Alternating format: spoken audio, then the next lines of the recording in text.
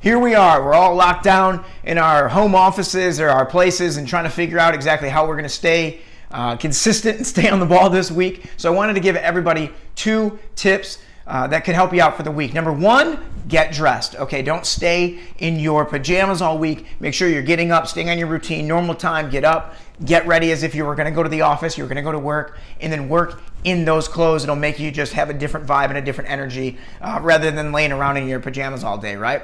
Number 2, set goals for the end of the week, okay? So have 3 things that you want to get accomplished by Friday. Today is Monday, right? So what can you get done? Have something you're working towards so you make sure that you're still pushing the needle, taking advantage of this time. Look, we still got to work. We still got to make sure that we're taking on things. So if you're in that position where you're still you're working from home, set goals and get ready. Talk to you guys later.